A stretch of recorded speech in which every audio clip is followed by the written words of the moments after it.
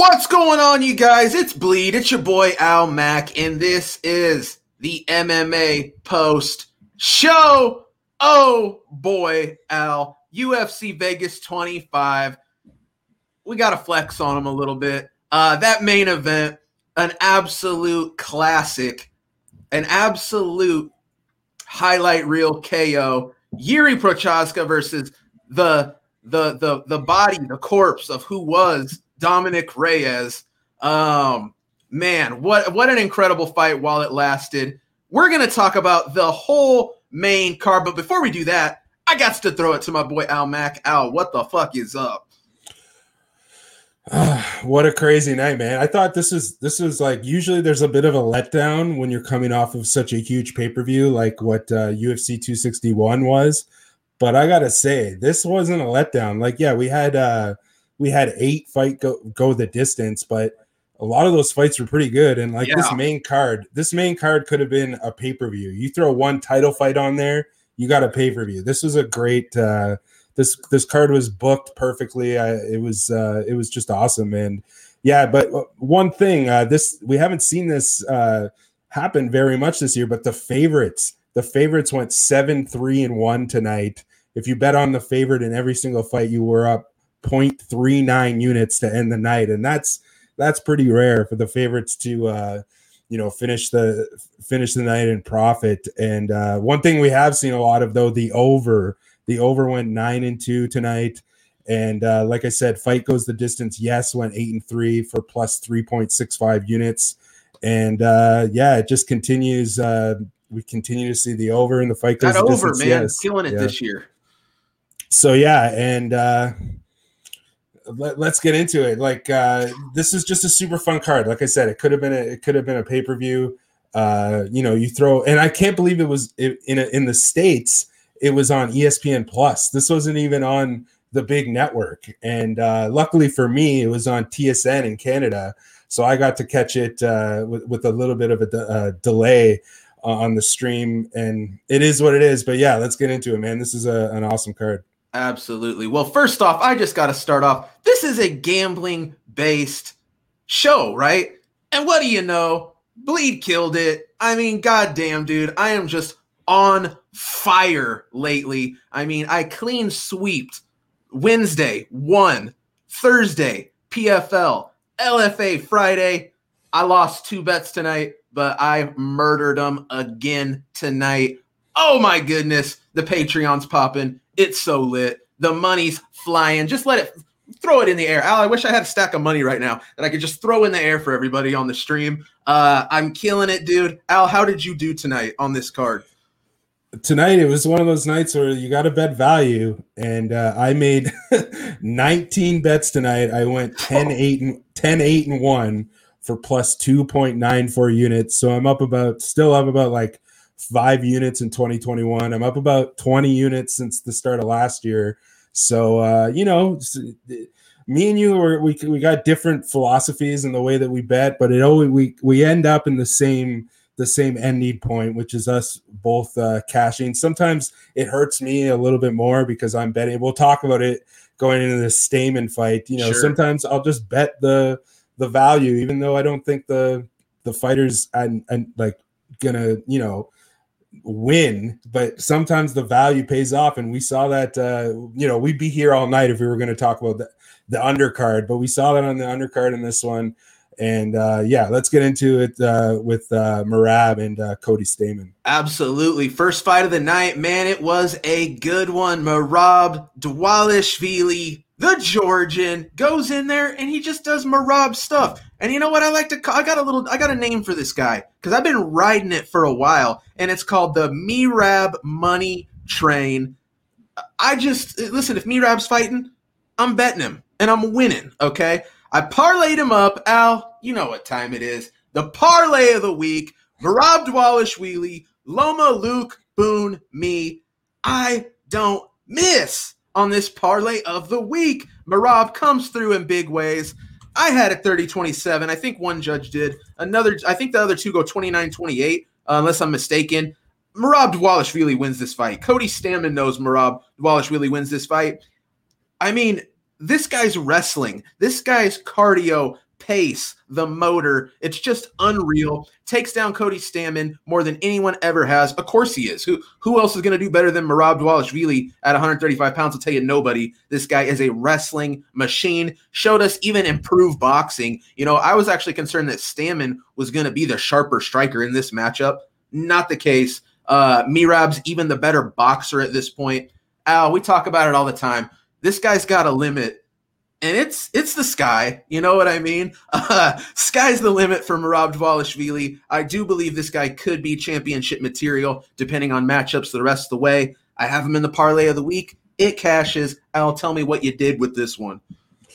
Well, I lost, but this is an awesome fight. And this is one of those ones where, this morning when I was putting my bets in, I saw the under 2.5 in this fight was at plus 300. And that was just, me, I could not resist. Like, give me a 1% play on that, because that's, you compare that to the softest hands of the female fighters in the strawweight division. And I'm not taking anything away from those women. I'm just, stating the facts about how it works with the betting results. Sure. You rarely ever see a plus 300 on an under in a woman versus woman fight. And this was two, highly ranked bantamweights. And this is one of those ones where I just couldn't resist. And I honestly, I couldn't resist on Cody Stamann either. And the fight was pretty close. Like, I don't think that Stamann should have been a plus 200 underdog in this fight. Like, I do agree. It was probably, you can make a case for 30-27. You can make a case for 29-28. I don't think the fight was very close on the judges' scorecard. I don't have a problem with that. But as far as, the way that both those guys were throwing, I was completely fine with, putting 1% down on this fight going under 2.5 rounds at 3-1, because it was a war. It was a straight up war, and they were both throwing for the fences. But it comes down to Merab getting the decision, like everybody thought he was going to. And now that's 8 straight overs for Merab in his UFC career. 8-0 on the over for plus 3.04 units. Decision machine. So that goes to show you how 3.04 units across 8 fights. So you do the math. That's like more than minus 200 per over. And then to win by decision. So he's had 8 fights in the UFC. He has the 1 loss. He has 6-2 on the judges' scorecards, going 3.03 units on the to win by decision prop. So again, even on the to win by decision prop, he's coming in at he was minus 137 in this fight. So it's just interesting, man. This is the type of guy that I'm always going to try to fade, because somebody's going to come around and someone's going to make a case for beating him. But at this point, like you said, sky is the absolute limit. And but I just can't get behind, take nothing away from Cody Stamann in this fight. This is a good fight for him. And I'm going to continue to back him. And I would love to see Merab actually get a step up that we can bet on him as an underdog, because then that's when I'm all over it. You know what I mean? That might be a fantasy, my man. This dude's on a tear. I think, listen, it's going to have to be like a contender fight or like a championship fight, I think. And even then, it's going to have to be like Petr Yan or somebody as a champion, I think, to ever get Merab as an underdog. And that sounds like a damn good fight, dude. So I'm a big guy. I just love the dude. Merab Dvalishvili, like I said, a money train. I've been writing for years. I mean, the win streak this dude's on, I've literally just siphoned money off the books every step of the way. And, it's always depending on matchup, right? But I don't see this coming to a stop anytime soon, unless it is in that championship level situation. And even then, who's to say that this guy's not going to go out there and just take everybody down? Cody Stamann had over 80% takedown defense coming into this fight. That number took a huge hit tonight. He's probably looking at about 50% when you come out of a fight with Merab. Just absolute insane. I love Merab. Cash is the parlay of the week. Al, should we Should we move on? Yeah, speaking of fighters that you love, this next fight, this is a guy that I love, and Sean Strickland. Oh, and my this is a great fight. I am with you, Al. I was just talking about the parlay of the week, right, Cashin? Well, not only did I get the parlay, baby, I got the Hail Mary parlay cashed. You want to know who was on the end of that one? Sean Strickland. This dude goes out here. Unanimous decision went over Krzysztof Jotko. Krzysztof Jotko's a good fighter, okay? This dude's very solid. This guy trained out of American Top Team. He's fighting. He's in there training with the best guys in the world, okay? Sean Strickland, a guy that pretty heavy on the front leg. Why people aren't leg kicking, I'm not sure. Probably because he's firing an absolute piston down the middle when you do, smacking you in the face. Very upright, not very good head movement. But Sean Strickland just marches forward like the Terminator and just boxes your face up. And that's just how this fight went. Sean Strickland continuously comes forward. Jotko always moving backwards. Jotko had moments. Jotko landed some good hard shots, but let's keep it real, man. This was all one-way traffic. Clear-cut win for Sean Strickland. Krzysztof Jotko, not on his level. Sean Strickland, I love the dude, right? I mean, I was almost saying to myself, is this guy, the number we got Sean Strickland at, I think he probably went off a minus 225 to minus 250 range. I'm like, are we getting a little too ahead of ourselves here? Not at all. That dude, there was value in Sean Strickland minus 225 when we look at, in retrospect, how this matchup played out, in my opinion. I don't think it was close. Sean Strickland just outpoints, outlands, outdamages, just everything. He won in every aspect of the fight over Jotko. Very high on this kid right now. This dude needs a big step up. I think he's number 15 in the division right now. Let's get him number 10, number 11, whoever that may be. The dude needs to step up. Sean Strickland looks phenomenal right now. A guy that I had to figure out a way to have a little bit of skin in the game with Strickland. I throw him in the Hail Mary, baby. We cash it. Al, tell me what you did on this one. This is another one. I guess I didn't do very good on the main card here, but this is another one that I lost, but I enjoyed it because I had Strickland to win inside the distance, and Jotko is another he's a decision machine, and I thought this is going to be one of those ones where it's going to look like it's going to be going forward. Strickland's very tough. He's got a very good poker face.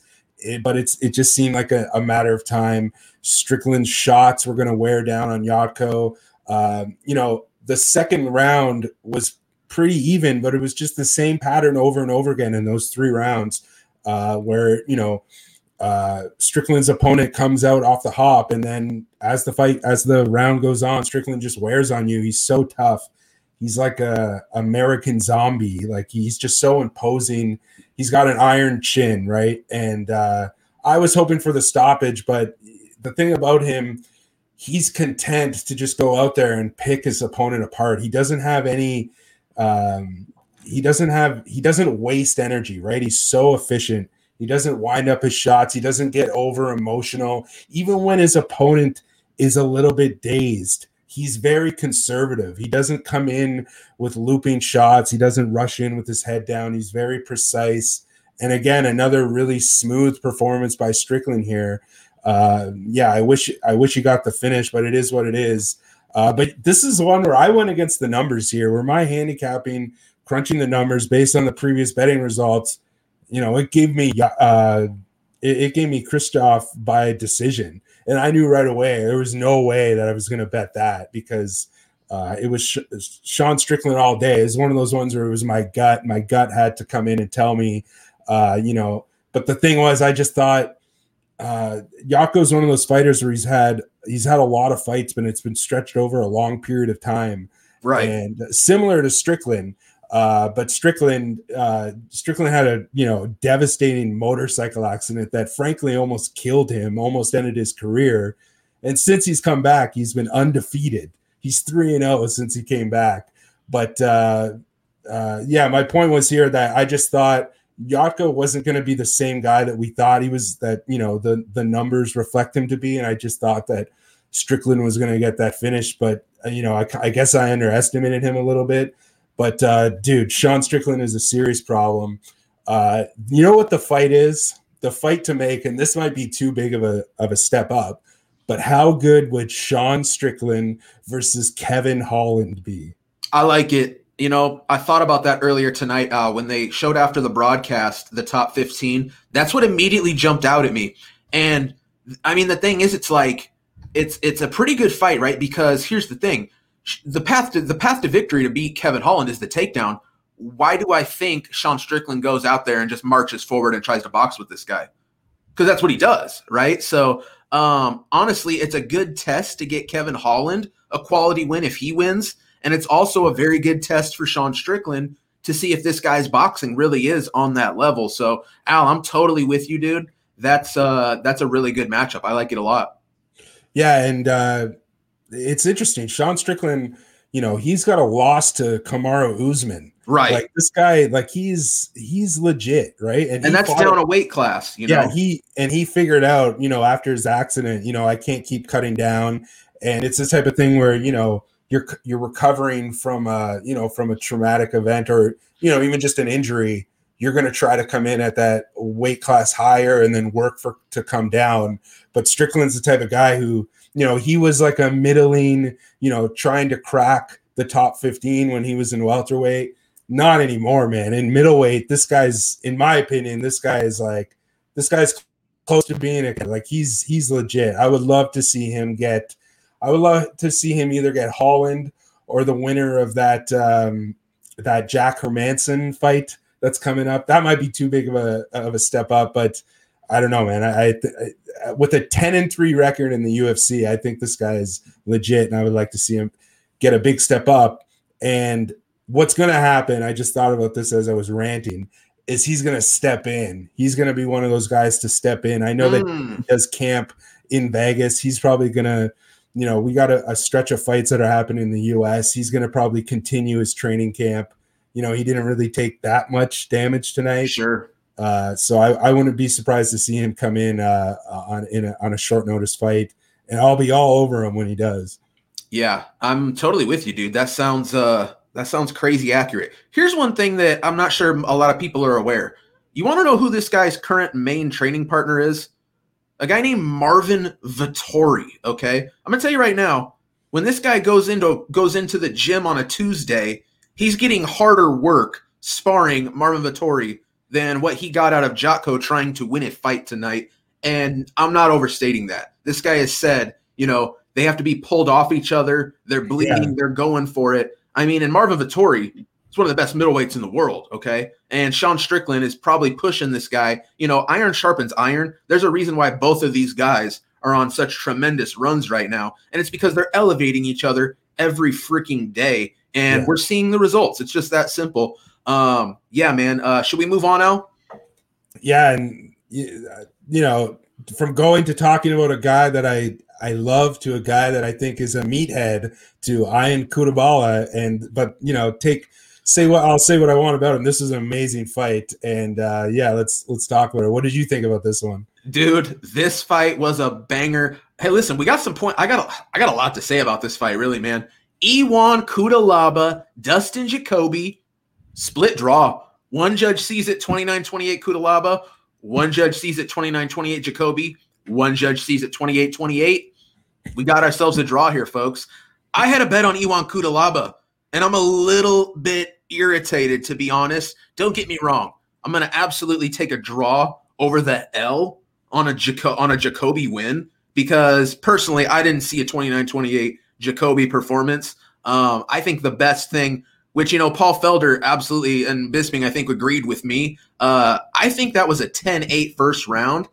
I honestly think Cutelaba even won the second round, okay? I probably would have scored that 29-27, okay, as opposed to even 29-28. To me, that was a 10-8 first round by Cutelaba. Here's where I'm very, very disappointed and very angry. Referee Mark Smith warns Dustin Jacoby to stop grabbing the fence at least 5 times, okay? Yeah. I'm thinking one might be good enough, and then the second time you take a point. I mean, and these weren't just like simple fence grabs. these were changing position as Kutalaba's getting the takedown. Jacoby is gaining position, holding onto the cage, even if it's the slightest amount. It's changing position. It's changing the outcome. Ion Cutelaba got very close to stopping Dustin Jacoby 2 or 3 times in this fight. The referee told Jacoby, protect yourself. You got to do something, move. And a fence grab is what would save him, as Cutelaba would try to drag him away to get a better position. I'm a little bit irritated here. I honestly think Cutelaba gets a 10-8 round in that first round, but it should have been 10-7 with a point deduction from Jacoby. And in that case, there's no way mathematically Cutelaba loses this fight. I'm disappointed in the referee. I'm disappointed that all 3 judges didn't see this as a 10-8 round. Yeah, I get it, though. Overall, when you look at the fight as a whole, it was a close fight. Ion Cutelaba slowed down tremendously. Dustin Jacoby absolutely began to find his distance.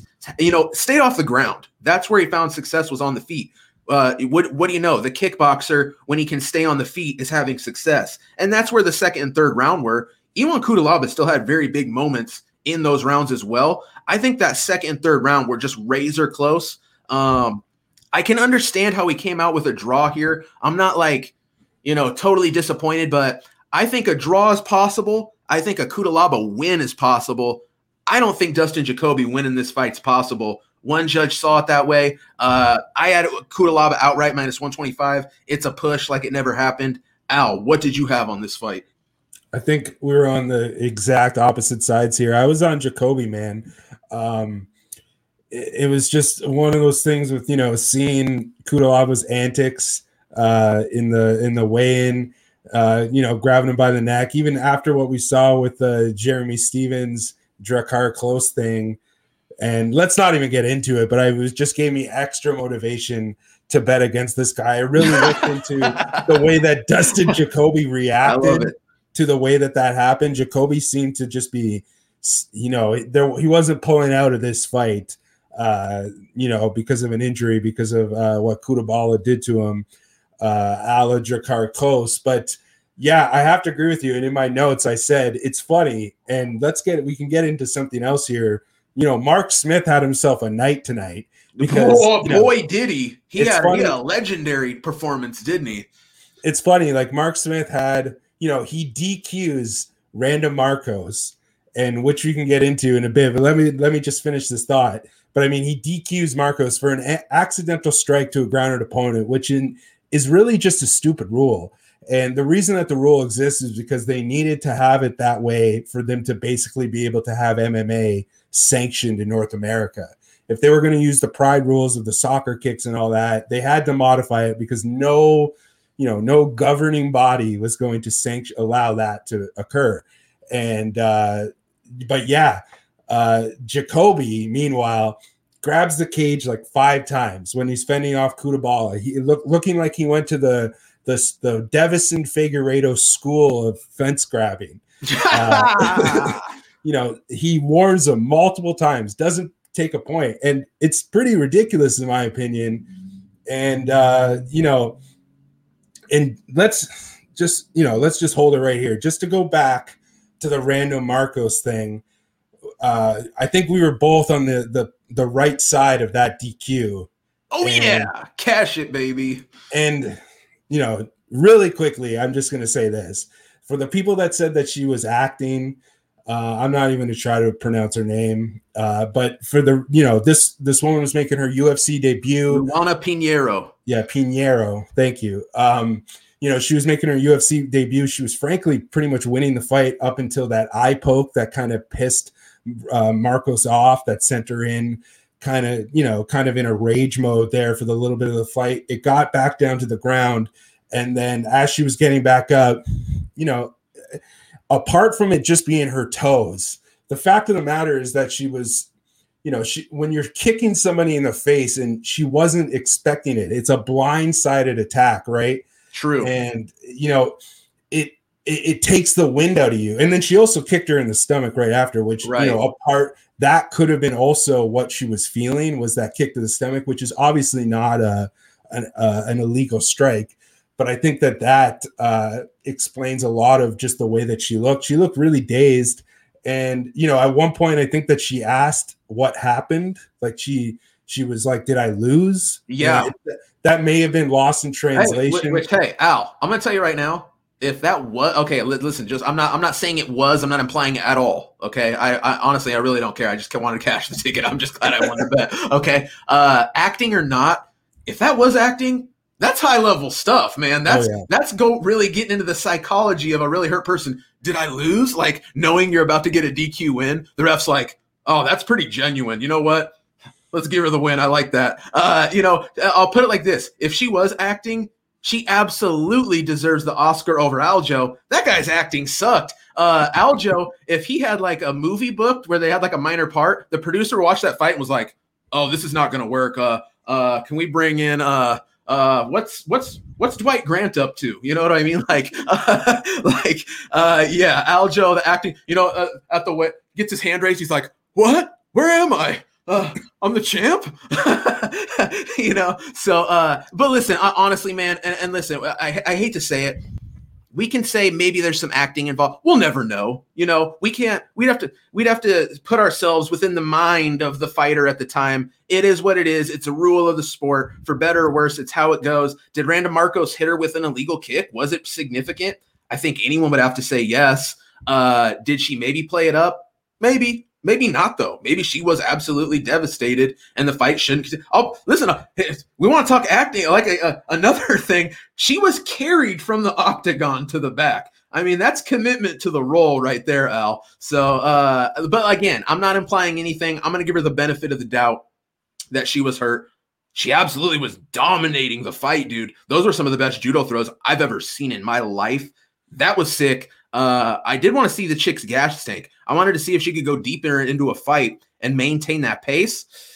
Still have question marks, but nonetheless, dude, that was a good performance. I'm glad we both cashed on it. Al, go ahead. I kind of stole your point there. No worries. It's just like, you know, I'm a fan of Randa Marcos. You know, she's a Canadian. I'm a fan of hers. I was on the other side. I thought she might have been a little bit outclassed in this fight, but, you know, it's a dumb rule, and it should have been a no contest. And that's why I think Mark Smith is an idiot. If she wasn't able to continue, you know, it's apart from like what looked like, you know, in the midst of a fight. You know, I'm not going to say that Peter Yan meant to knee Aljo, but it was just like in the midst of a pretty heated fight. And it's just a lot different. And with the Aljo thing, it was like, yeah, that's a title involved. So, you know, the acting is there's, you know, if you're approaching this like from an investigator's perspective, you know, there's no motive for Pinheiros to have faked this. She was making her UFC debut and dominating. Yes, there was no motive for her to, you know, it's just it doesn't make sense. And it's, to be legit, it's pretty disrespectful that the first thing that Paul Felder said, a fighter himself, was that she was acting. Like, I think that's a little bit more down the road of Joe Rogan or something like that. But, you know, it was just it was just unfortunate. But we won, and I had the under in that fight too, which is like a nice plus 195. But anyway, let's go back to Cutelaba and Jacoby. Yeah, this is one of those things with Cutelaba. He was slowing down big time, but I had the over 1.5 in this fight, and I had fight goes the distance, which cashes like a plus 235. Yeah, which I got to keep it real, dude. That sounds like a crazy bet to me going into this fight. So congrats on catching that. That's crazy, dude. At the same time, though, not a bad bet. Jacoby, I mean, he is a finisher, but at the same time, once Cutelaba got past round one, you were looking pretty good. So yeah, not a bad bet, I guess. It won, so it's a great bet, right? Plus money bet that won. It's a great bet. So something that I've just been learning to do is to stop, you know, judging a fighter on their entire career and kind of just like take how their career is going right now. Sure. And if you look, Jacoby, you know, 3 fights in the UFC since coming back from Glory, and 2 decisions. And I was like, I think that Ian Cutelaba is a little bit plotting. And if he can catch him in that phase where he's, a little bit gassed, I thought he might have just been able to stay on the outside. It didn't really turn out that way, but it is what it is. It was a good bet. I liked the way it went. And yeah. No doubt. Let's move on. Like I said, regardless of which side you had, it's a draw, split draw. So for Al cashes his bet. Damn, yeah, I get mine kicked back on Iwan Cutelaba. I don't know, man. Do these guys run it back? Like, yeah, I think they have to, because Ian Cutelaba is now 4-5-1 in the UFC, and I think that Jacoby has a sub 500 record too. But I mean, he's 2-1-1 since coming back. Right. Yeah, he did have a previous stint years ago.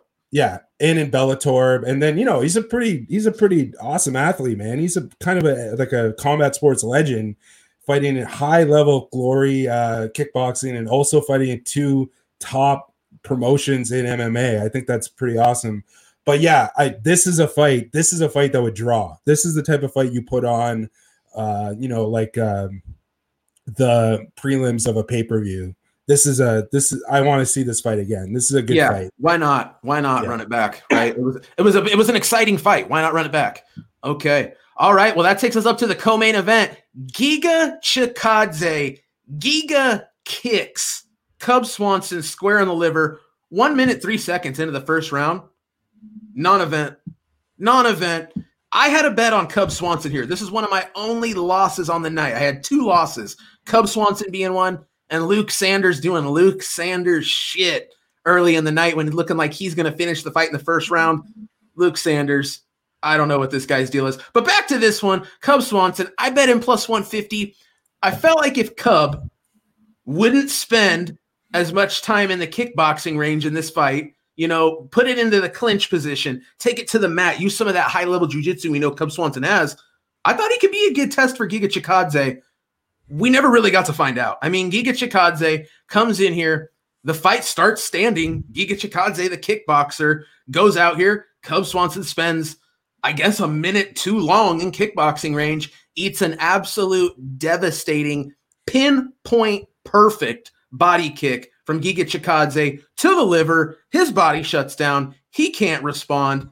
He can't do anything. When you eat that liver shot, your body, your nervous system says, go fetal. You fall on the ground. He even tries to grab a leg, bless his heart, Cub Swanson, for trying to power through. He just can't, man. Giga really didn't even want to follow up with shots, but goes, the ref hasn't stopped it. I guess I'll punch this guy in the head a couple times. Cub Swanson, we just never really got to see him get it going. A minute into the fight, Giga Chikadze lands that shot. Giga Chikadze, though, man, I said if he can get past Cub Swanson, this dude is the real deal. I wish we could have seen him get tested a little more. I wish we could have seen Giga. If we would have seen Giga go out here and just put a beating on Cub Swanson for 3 rounds, I feel like I have a much better read on what Giga Chikadze is capable of, because the dude is 6-0 in the UFC, but we've seen in fights where he has struggled in certain positions. At the same time, he's getting these fights where he's winning very quickly as of late. I wish we could see it. I feel like I just don't know the full story on the skill set of Giga Chikadze. If he doesn't land that liver kick, if you can catch the kick, get him to the ground. He's not very good once he's down there. That was going to be Cub Swanson's path to victory. We just never saw it. Giga Chikadze blows through Cub Swanson. We don't learn much, man. We know Giga Chikadze is a very deadly striker. We know that the Giga kick is for real. At the same time, dude 6-0 in the UFC. How can you continue to doubt this guy? He's on the second best win streak in the division. Giga Chikadze, man, he's looking good. He's looking real good. This is like I said, one of the only losing bets I had on the night. I took that plus money on Cub. Man, 1 minute in, smoked finito. Al, what'd you have on this one, dude? Well, this is unfortunate. I had Chikadze to win by decision, and the way that I came to that was, you look at it, before this, he had 5 fights in the UFC, 4 of them by decision. And then you look at Cub Swanson, in his past 10 fights, 5 of them were decision wins. So between the two of these guys, you're talking about 20 units on the to win by decision prop.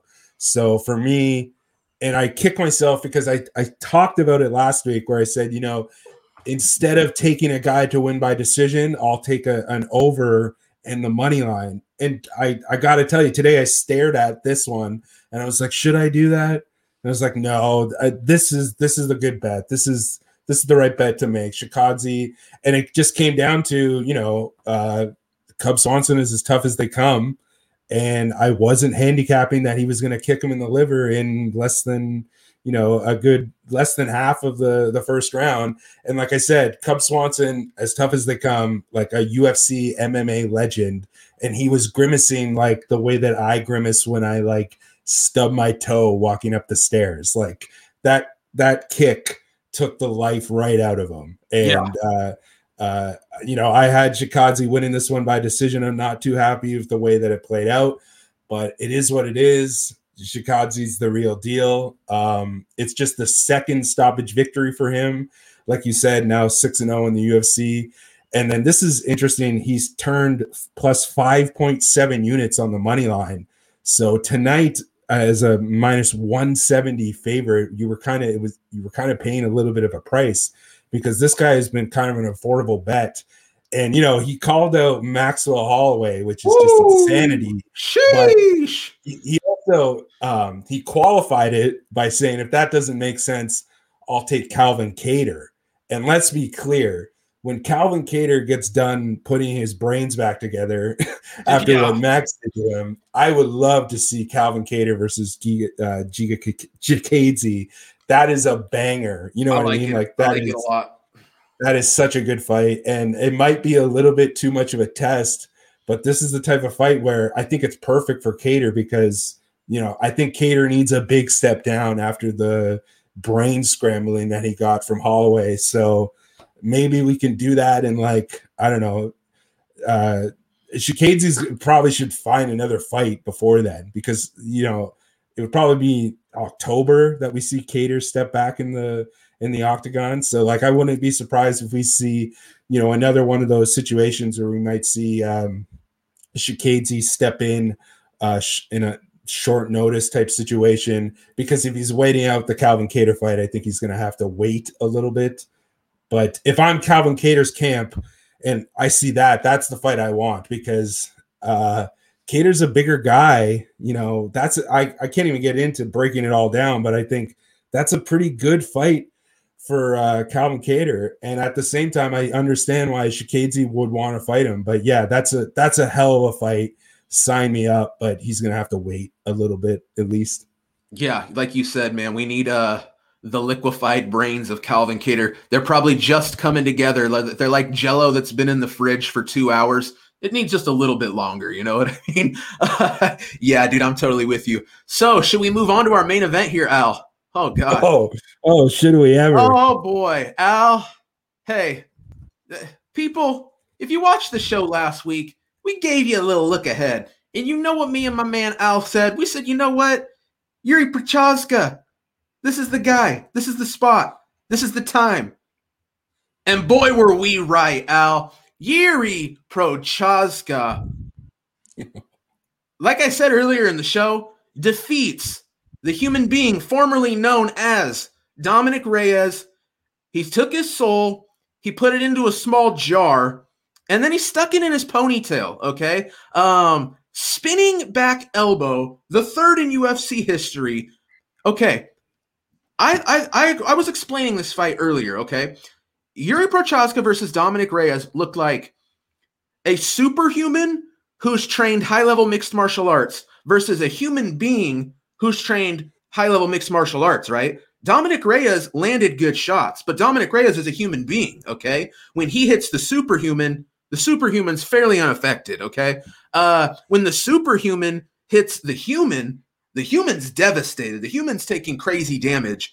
That's how this fight played out. I mean, this fight started off pretty close. Dominic Reyes had some success in this matchup, okay? But as time progressed, which, Al, I got to tell you, and don't get me wrong, it wasn't great odds, but I told people, and I never use the L word. I don't even want to say it right now. You know, it starts with an L, ends with an Ak, okay? But if there was ever one of those, this fight not going the distance was it, okay? There was just no way this fight could ever last 25 minutes. And that's just the truth, okay? Yuri Prochazka, for better or worse, has a style. Again, I keep hammering on it. You can't prepare for this guy. There's no one in the world remotely close to what Yuri Prochazka is bringing into the octagon, okay? And we saw that tonight.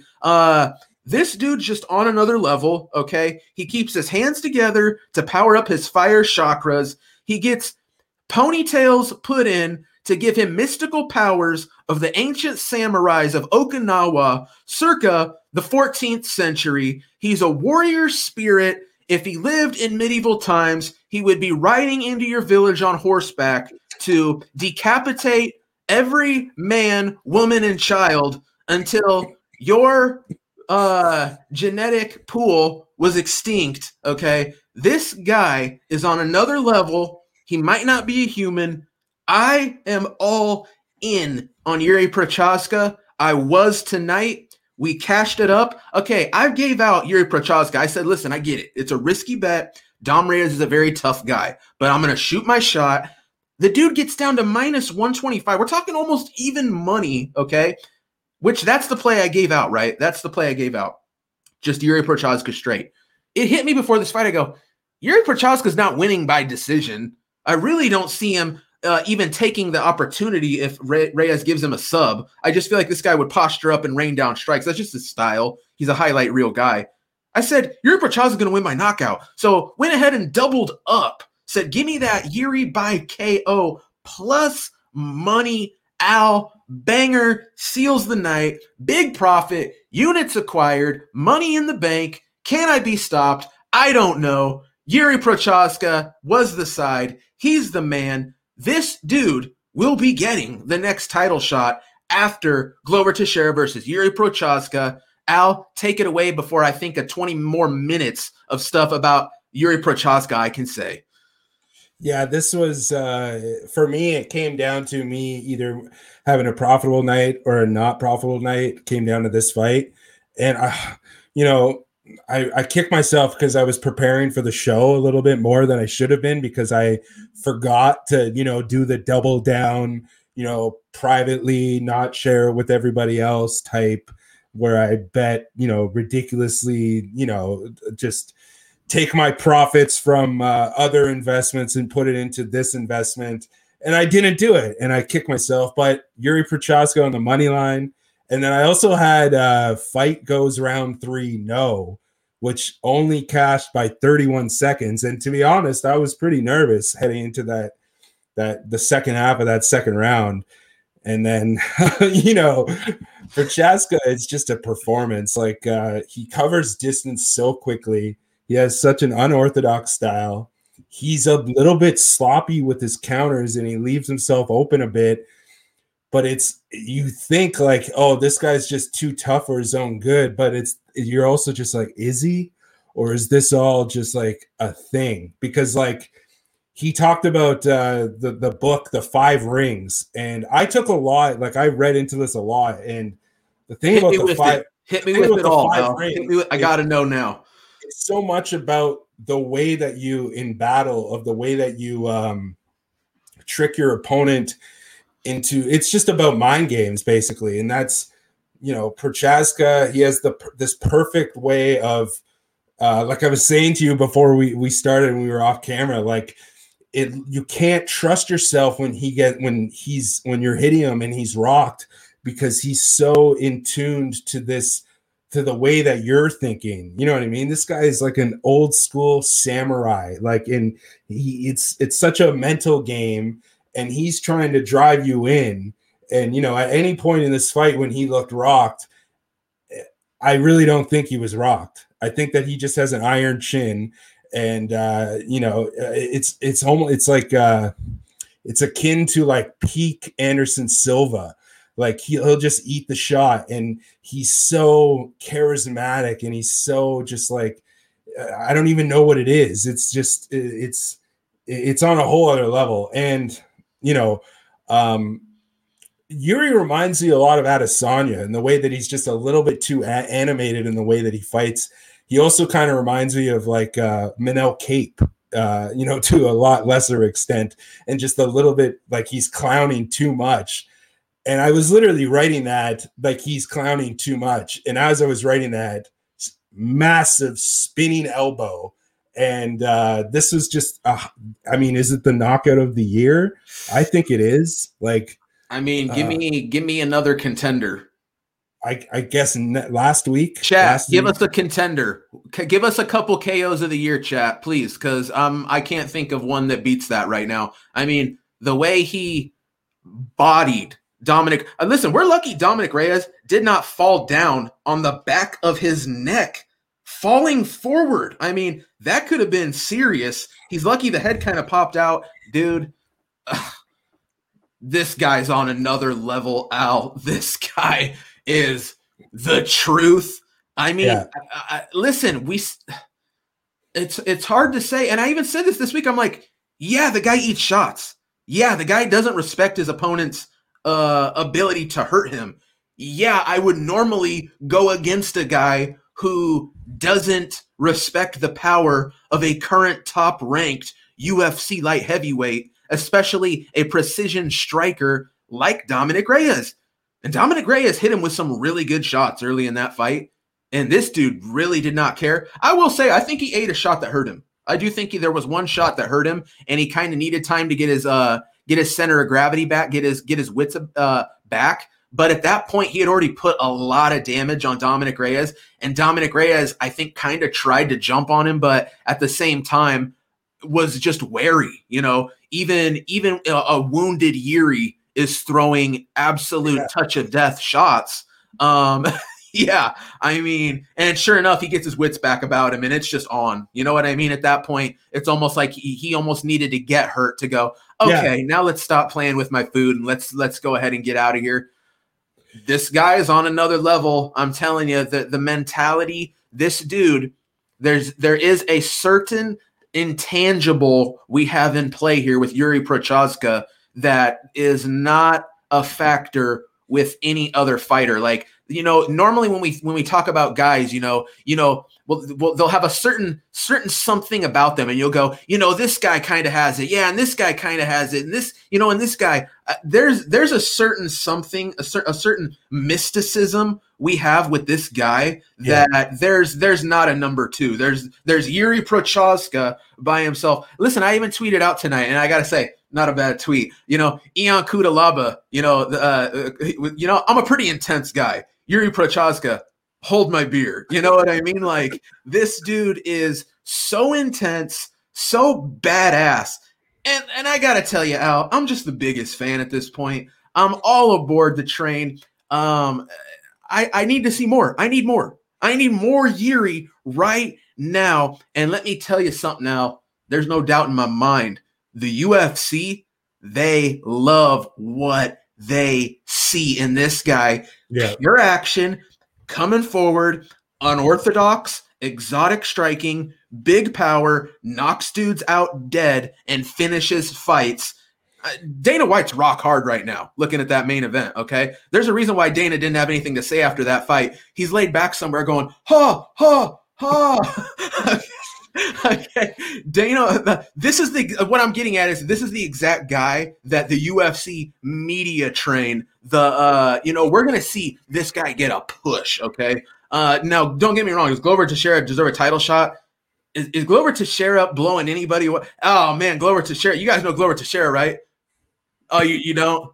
Okay, cool. You know what I mean? And don't get me wrong, that he's not that type of guy, right? Yuri Prochazka, this is a guy who, we're talking mainstream access. If this guy can continue to add to these highlight reel knockouts, we're talking about potential major superstar. And I think in this guy's third fight, he's getting a title shot. So tell me the last guy, not Michael Chandler, who just walks into the UFC and does this to somebody, and they go, "Yep, time for a title shot." It's already in effect, man. Yuri Prochazka is the guy. Hey, listen, I got to talk about Dom Reyes, man. We're talking about a dude went from probably beating John Jones 3 rounds to 2, takes the L there, probably undeserved. I got to be honest. I remember watching the fight live, saying to myself, I had no skin in the game. I did not bet the fight. Watching the fight, I said, damn, I wish I would have bet Dom Reyes at plus 300. When they went to announce that decision, I thought we had a new champ. I thought Dom Reyes had done just enough to beat John Jones. They give him the L. He goes in there against Jan Blachowicz, a heavy favorite, a fight he was supposed to win, a fight I thought he was going to win. Gets blown through, just beat up and finished. And here we are yet again, a very similar outcome. The dude gets beat up and finished. Unbelievable. A guy a year ago, I'm thinking, is getting his hand raised against one of, if not the greatest fighter of all time. And now we're talking about a guy on a 3-fight losing streak who's been finished in devastating fashion 2 times in the last 4 months. I mean, how quickly the tide turns in this game. Dom Reyes, what's next for him? I don't know, but it's a step down. It's a step down. You know, it's top, maybe a guy that's right at 10, a guy that's in the 12, 13 rankings. I still think Dom Reyes is a good fighter. I just think Yuri Prochazka is just on another level, and we saw that tonight. Al, give me something here. I know I'm going off.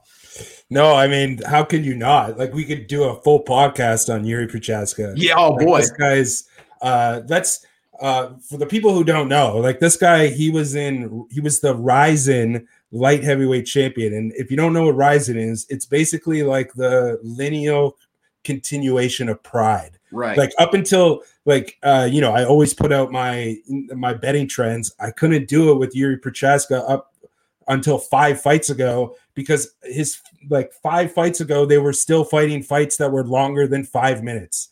Okay. This was the first round was 10. And then the next 2 rounds were 5 minutes and 5 minutes. You know, Rizin got away from that, luckily.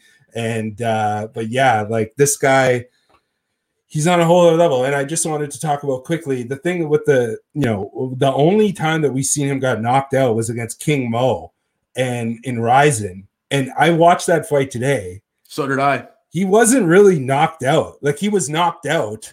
Like, he was down. He got dropped. But if that fight's in almost any other promotion, like, what do you think? Like, I thought he was still. I honestly, I thought it was fair. I thought it was a TKO. But here, Al, here's another thing you got to add on. He fought earlier that night. That was his second fight of the night. Okay. So, you know what they're not going to have him do in the UFC? Fight 2 times in a night. You know what I mean? So put a little asterisk by that in my book. You know what I mean? And then the only other time the dude's been finished is by submission. But we're talking, first off, let's also another asterisk, because King Mo knocked him out in 2016. I mean, we're talking 6 years ago at this point. Exactly. And then he was submitted like 9 years ago. So this dude, we're talking about a guy who was finished when he was 21 and 23. You know what I mean? Not that the monster that we've seen emerge into the UFC. You know, they talked about it on the broadcast. Yuri Prochazka delayed his UFC tenure, okay? This is a guy who said, let me murder everyone in Japan. Let me dominate the outside the UFC scene. And when I feel ready, when I think the time is right, I will take the step into the UFC. And he did, to high-level competition in Volkan Oezdemir. And he just blew through the guy. And then you know what he did tonight? Blew through a guy that probably beat John Jones. Do I need to say it? You guys know the limit. It's the sky, okay? The sky is the limit. Yuri Prochazka, I'm all aboard, baby. Al, what else is there left to say? Just really quickly before we move on to what's ahead here. The thing about Prochazka that makes him, he's still really young, and he fought at heavyweight in Rizin, and he probably's got maybe one good weight cut down to 185 in him. Oh, boy, I don't think that I don't see, Al. He's a huge dude. I don't see that one. You put him in you might be right. But still, I mean, this guy, he's got super fight written all over him. Like, let's wait. Let's cool it down a little bit. let's get him, he's going to fight for the title. And even if he fights Blachowicz, Blachowicz is a little bit of it's a bad matchup just because of the Blachowicz wrestling is on another level. And I think that Prochazka, if he tries to play those games with Blachowicz, it's such a crazy fight though. But I do think he can beat Glover Teixeira. I think that's a really good matchup for him. But I think, the sky's the limit. Like, this guy has a huge career in front of him if he wants to keep fighting in the UFC. Like, I think, and then also he's an international superstar. He speaks Czech, he speaks English, he speaks Japanese. Wow. He's, he is the perfect guy, right? Like, and I think this is all part of that, the UFC kind of rebranding themselves into a universal MMA organization, and they're going to be we might see, this is the type of guy who can bring that type of thing where he can fight in 2 weight classes. And I would love to see Prochazka fight at heavyweight, and again, we're getting a little bit ahead of ourselves, but it's warranted. And do yourself a favor. And we didn't talk about this enough leading up to this fight. I mentioned it just a little bit before we finished last week, but do yourself a favor and watch Yuri Prochazka's fights in Rizin on YouTube. Just sit back and enjoy. Oh, they're just as good. He's a killer, man. Yeah, they're just as good as what you saw tonight. So if you're feeling like you need more action, he's got about 10 fights where, he gathers a few more souls on his way. If you want to see the lead up to tonight, dude, it's phenomenal. The UFC does a disservice to themselves by not acknowledging Rizin, right? Because it just, I don't know why they do it, but I guess I don't even know why they do it, but for some reason they just, Paul Felder even said, you look like you've been doing this for years. And I just I shook my head. Hold on, did he really say that? Yes. He said, it looks like you've been mastering this sport for years. And Prochazka was like, everything in my career before I was in the UFC led up to me being here. And at this point, he's had crazier wars. I think he's been challenged more, albeit he was much younger and not as skilled. But I think he's been challenged much more in Rizin than he has in the UFC so far. Oh, and yeah, he definitely had tougher fights in Rizin, up to this point for sure. Yeah, and we'll track this as we go, as we do our show here. Let's track this. So 2 fights.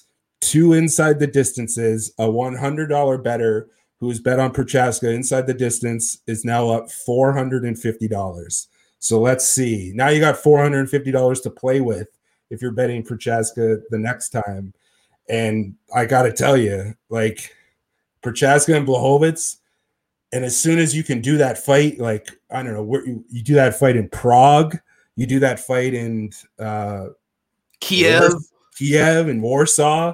Whoa! Dang! Oh man, I just about went. Okay, you know what? Yeah, good call. I almost went crazy. Yeah, dude, I'm totally with you, man.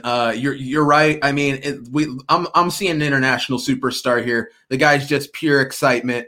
I can't think of a guy who's more fun to watch right now than what we're seeing with this guy. Dude, I can't wait. Glover Teixeira, Jan Blachowicz can't come soon enough because I got to know who Yuri's fighting next. So there you go, folks. That's a wrap. As far as the recap goes, your boy killed it. Al Mack made some profit. We did the damn thing. We continue to roll on. Let the profit train chug along. Al, what should we take a look ahead at? Sorry, 1 second. I'm trying to fix my green screen here, but it might just be a lost cause. So you're just gonna have to look at my. Oh, you're good, man. I think you look good with the green anyway. You should just rock the straight green. Okay, but yeah, just next week's card isn't that spectacular. You got that right, dude. I looked ahead and I'm not blown away by some of these matchups. It's an interesting card, a little bit lackluster. Probably gonna have to really pick some shots here on this next week, huh? I will say this though, there is one fight on this card that is a huge. It's just a treat. And I not even from a betting perspective. This is betting apart, but it's Diego Fiea against Gregor Gillespie, and that's a great fight, and that's going to be my main event. As far as betting goes, I don't know. I can't call it. I don't even know what the line is right now. I imagine Gillespie would be favored. He is. Yeah, that's a hard fight to call. Damn. I don't know if that's violence or if that's just 3 straight rounds, similar to the Dariush fight. And then Gillespie is coming off that big knockout loss, right, to Kevin Lee, right? Yeah, he had a comeback fight though. He's back on track. It got canceled. Oh, you're right. Yeah, you're right. The fight. Who was he supposed to fight? And it got canceled fight day. Damn, I forget who he was supposed to fight. Yeah, I do too, because it wasn't. Man, who was that? I can't even remember, but you're right, dude. Man, how weird is that? My memory goes, oh yeah, he came back, he won.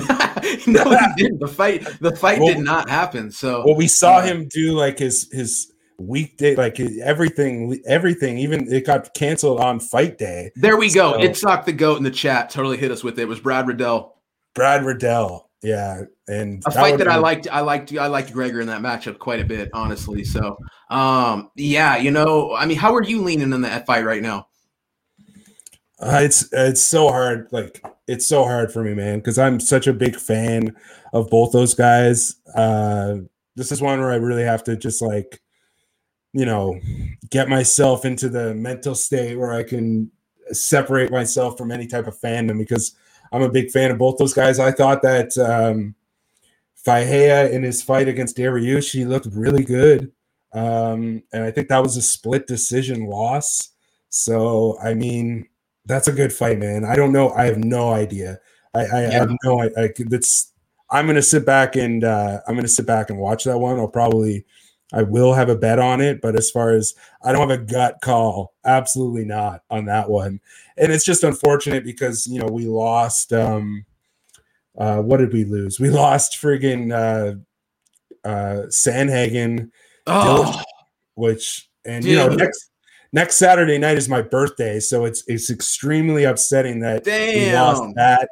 But we still got the Canelo fight, and then we lost the Diego Sanchez fight too, which I was. Oh my God, you're right, dude. This card took some hits, and oh no, tell me it ain't so. We ended up with a Michelle Watterson main event. Dude, come on, man. I can't do it. That's I'm as hardcore as it gets.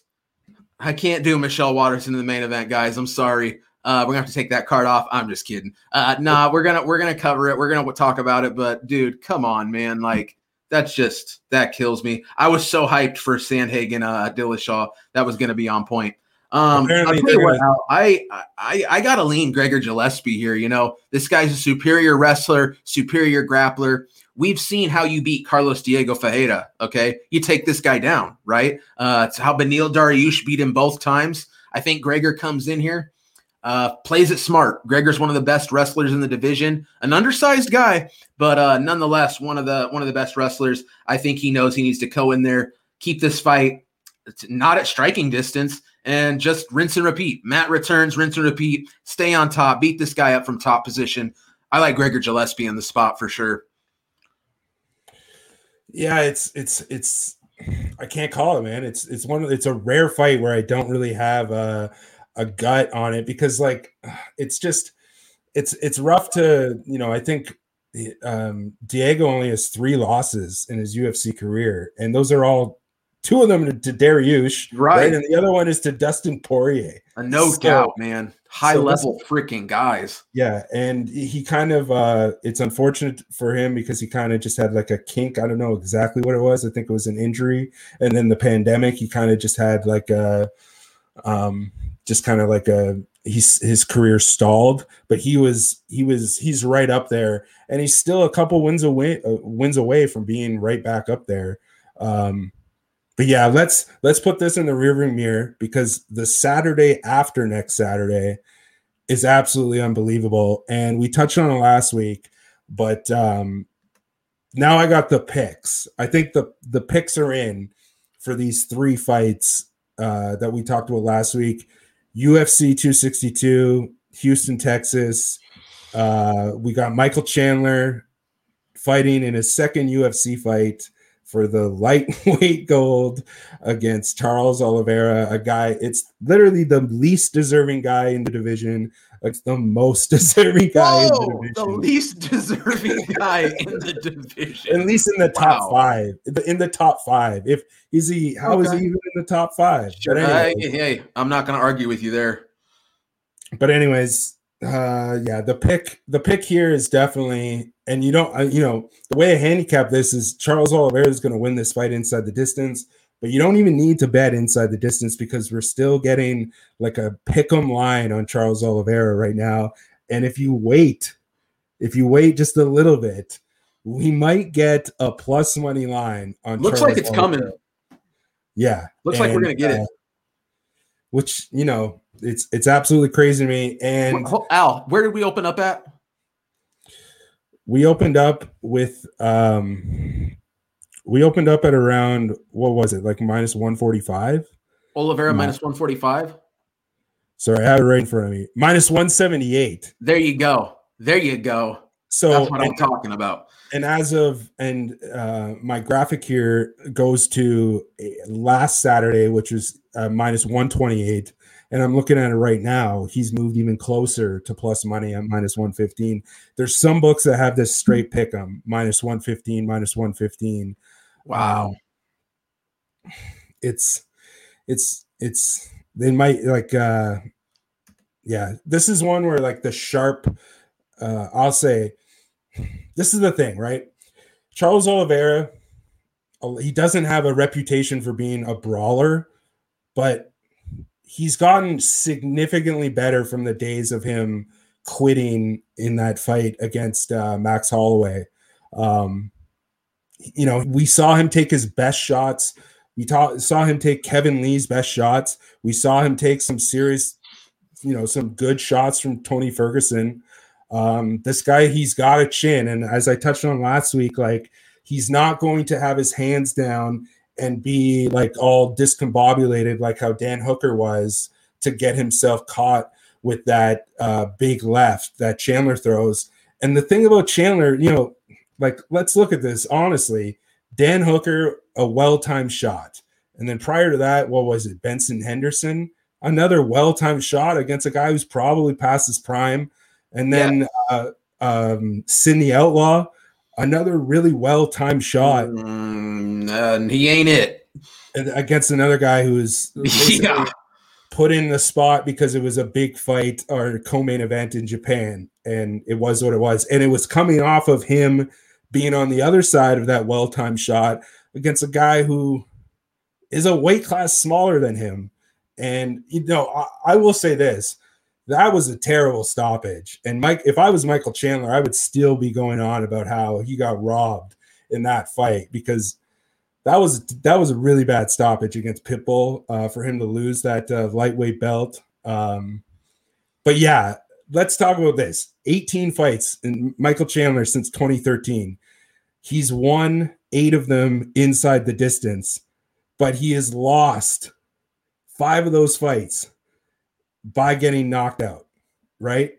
And this guy, he lost 2 of them. Sorry, he lost 3 of them by getting knocked out, 2 of them by decision.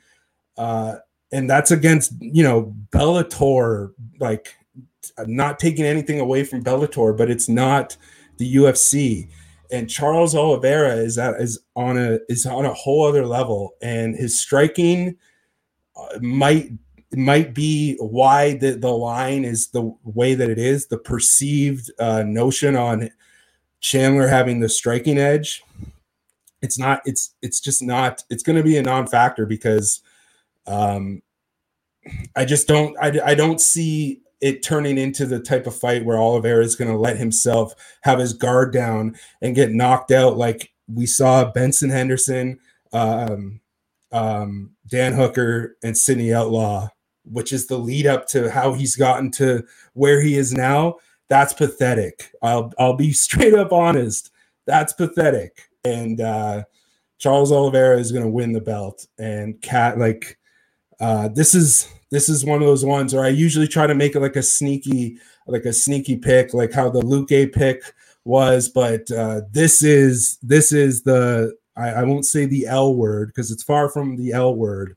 But this is up there. I think, though, what's closer to the L word is the under, and the fight goes the distance, no, because I cannot see this fight going to decision. Charles Oliveira has 13 stoppage victories, the most submission victories in UFC history. And like I said, Michael Chandler has 8 stoppage victories in his last 16 fights. So someone's either going to sleep or they're getting tapped out here. And what do you think? I think exactly what you think. I'm on Oliveira too. And I think the odds are it's a 5-round fight. Oliveira is a proven finisher at this point. We've seen Michael Chandler finished. When Michael Chandler loses, he usually gets finished. I'm with you all the way, Al. I literally don't really know what else I have to say. I think you pretty much covered it because that's exactly how I feel as well. All right, so then let's go to this next one. And last week I was a little bit hesitant, but no, I think that Beneil Dariush against Tony Ferguson, I think that's the play here on the money line. I see it like minus 130 at some places, which is just insanity considering where we were where this opened at. So I see it like minus 140. Minus 140 on Beneil Dariush against a guy who's Tony Ferguson, and taking nothing away from what Tony Ferguson has done in the UFC and in his MMA career, but it comes down to he's a 37-year-old lightweight. I think he's past his best days. He's had a lot of, when you look at guys who've had finish victories over guys like Anthony Pettis and Donald Cerrone, in like the, right before they get title shots, you got to be like, you got to think twice, because like that fight against Cerrone was past his prime. And I think the fight against Pettis broke his hand. So is that right? Sounds about right to me. Yeah, I think that's the right fight. Yeah, that was kind of a Pettis quit job. It felt like Pettis knew the fight was lost. Why go out there and let this dude keep touching me with these razor sharp elbows? So, yeah, man, dude, this is such a tough fight, man, because it's like Dariush has there's areas of Dariush's game that's exploitable, right? And if Tony Ferguson really focuses on those areas, I think he can win the fight. But at the same time, I'm 100% with you that Tony Ferguson's best days are behind him. I was ready to.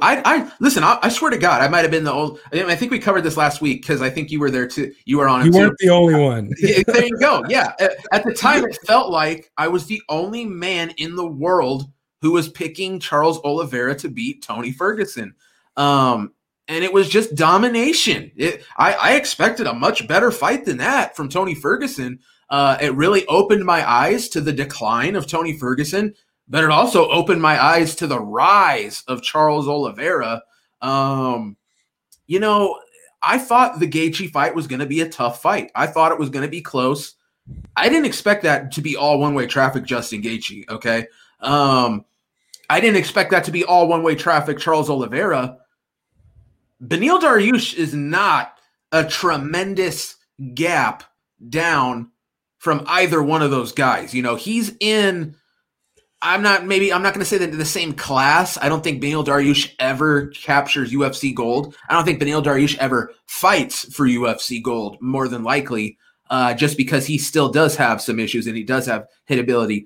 But I do feel like we're seeing the best version of Beneil Dariush versus a declined Tony Ferguson, who's taken a tremendous amount of damage, is mentally ill. I mean, that's not even debatable. This guy's mentally ill when you think about what he's done outside the octagon. And I'm not dogging the guy at all. It's just a fact. If you show up to your wife's parents' house because she has to live there because you're so crazy, and you're digging up the fireplace trying to find the cameras, and you kidnap your own child and jump over a 6-foot-high privacy fence with your kid in tow in the rain, you're mentally ill. That's just all there is to it. Now, does it come and go in waves? It seems to, but is the dude also the weirdest guy I've ever seen and lives in a delusional world where he's still the best in the world and is going to beat Khabib?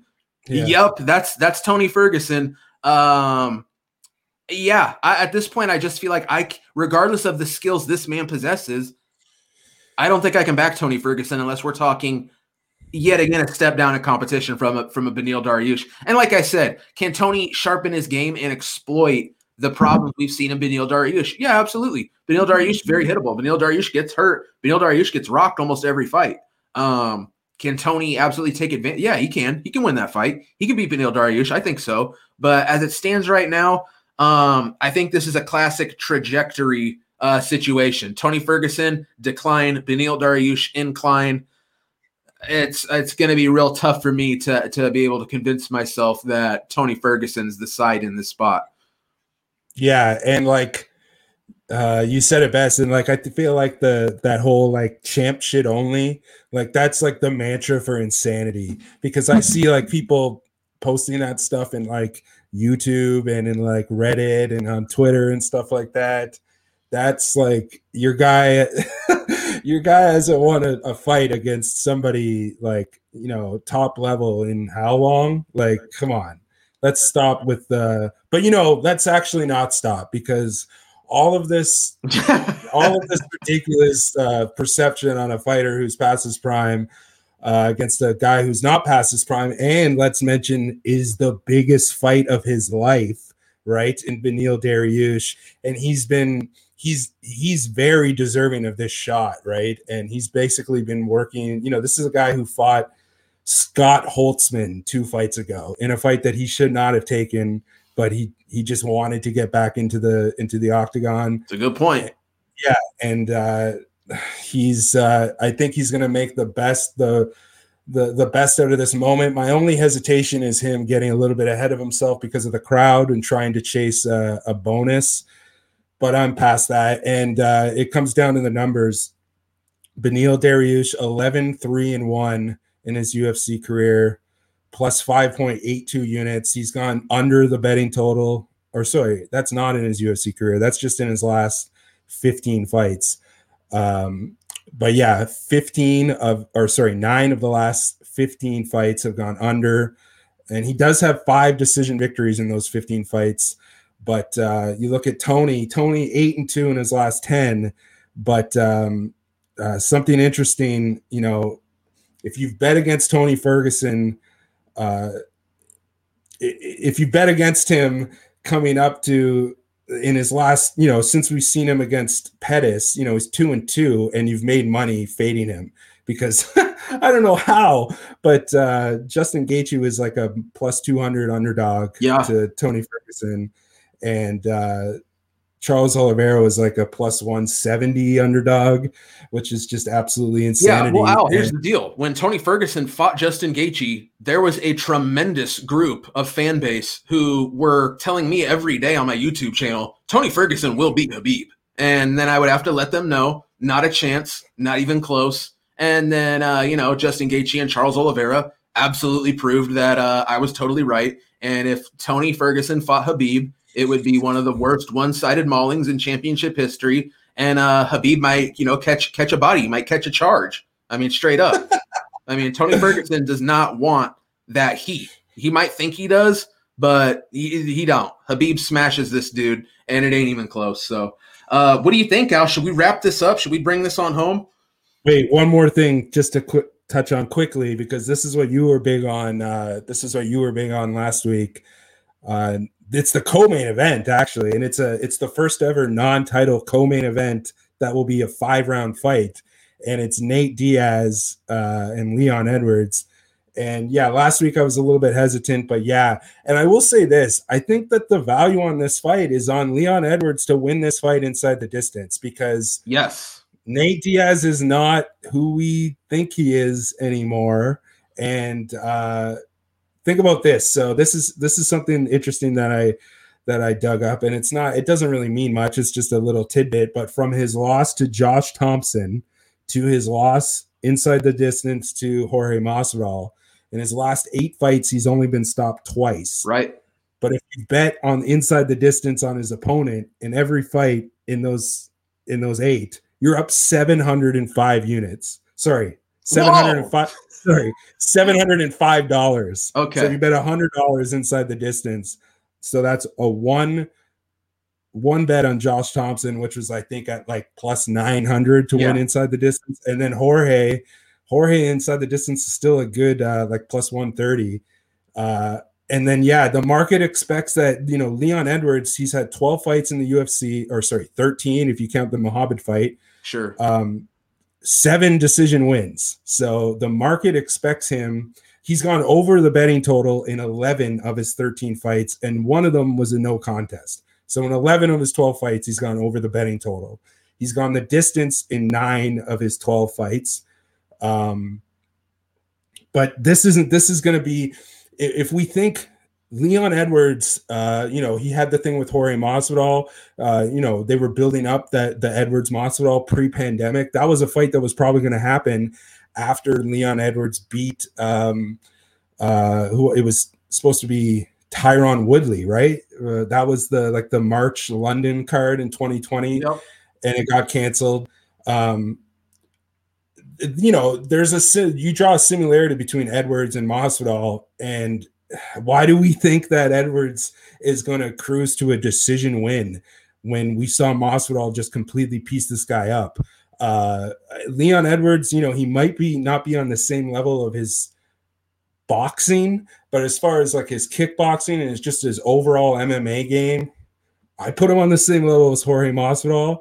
And I think that he's gonna finish Nate Diaz. And I don't know, man. Like this might be the defining, like Diaz does have like his back against the wall here. And that's one thing we didn't mention with Tony Ferguson. He definitely has his back against too, but this is a desperation spot for both guys. Absolutely. And you know what, Al, I'm going to do you one better. So you said this is the first co-main non-title 5-round fight. I'm going to tell you guys right now. Here's a prediction for you. No, it's not. You want to know why? Leon Edwards takes out Nate Diaz within 3 rounds. We don't see those fake championship rounds, in my opinion. I agree. Masvidal took him out in essentially 3 in between the 3rd and 4th round. We never saw them get beyond. Nate Diaz has a tremendous amount of scar tissue around his eyes. Leon Edwards is going to touch it up. You're going to see a very similar scenario. He's going to get cut up. He's going to get opened up, and Leon Edwards finishes him in the 3rd round. We don't even see round 4 or 5. That's your prediction right there, folks. Take it to the bank. Book it right now. If you got Leon Edwards ITD, go ahead and throw it on. Your boy Bleed. I'm just throwing money out here to these folks. Thanks for watching. All right, Al, is there anything else you want to say before we wrap this? No, it's just I like how we're doing this. So we've come to a conclusion together. You're not totally with me on Dariush, but we're all in on Oliveira. Not yet, but probably. On Edwards inside the distance. Inside the distance is the play here because the market is going to – I'm looking at the fight goes the distance no, or fight goes round 5 no. Is that plus money? Okay. I don't think there's a total out yet, but fight reaches round 5 no. Is that plus money? So if that's what the market is expecting here, oh, man. Leon Edwards inside the distance all day. Sit back and enjoy because we all love Nate, but he's not the guy who beat Conor, and who was even Conor at that time. So we're talking about a guy who's like a little bit more in the minds of MMA fans. This legend, and he is. Yeah, but not exactly in the technical and the X's and O's in the cage. It's just he's gotten his mouth and his persona has gotten him multiple times fights that, bigger than what he can chew. And absolutely. And you know what? Props to him for doing it. That's how the game is played. And I talk about it all the time. Going in the cage and winning an impressive fight, that's going to get you a good fight. You know what, though? If you go in there and you say the right thing, you antagonize the right guy, you can jump literally 1, 2, sometimes 3 fights. We've seen guys talk their way into a situation that, had they not said anything, would have had to win 2 or 3 fights to get to this point. Instead, they can leapfrog by using the persona, the mouth, causing stuff on Twitter. I mean, at this point in the game, you can go on Twitter, start some shit, and basically the public will book the fight for you. If it catches on, if it goes viral, the UFC goes, wow, this has some traction. Let's do it. And now both guys are mad at each other. Give me the contract. I'm going to sign it. You know what I mean? Like, it's great. He kind of did that before, like the rise of like MMA social media. He really did that. Yeah, exactly. You're right. He's a pioneer. Yeah, he is a pioneer. He's a pioneer, man. Absolutely. All right. Well, there you go, folks. That's how we feel about some upcoming fights. That's the recap. Both your boys came out profitable. Al Mack kills it. I dropped another bomb. My goodness, Al, I am on a heater, dude. Looking to keep it alive. We got some other small events this week. We got a PFL. Man, I don't know what else, but I'm sure we got more. It's time to get to work, baby. We got some more events coming up. The grind never stops. It's UFC, baby. It's MMA. We ain't got no off season. If anything, we're entering the on season, the super season, right? Money to be made. This is, we're a little bit ahead of the game here. These markets are a little soft. We kind of find some numbers that really don't make sense. We're here to exploit it. We're here to make everybody money, man. Join the Patreon if you want every bet I'll be placing coming up. Check out Al on Twitter. Check me out on Twitter. Instagram. What else do we got, Al? Check out Spark Sports. What is it? Hit me with it, Al. What? Yeah, old Canada. There you go, baby. Straight out of Canada. Take that maple syrup in your pipe and smoke it, folks. All right. He's Al Mack. I'm Bleed. This was your recap for UFC Vegas 25. We're out.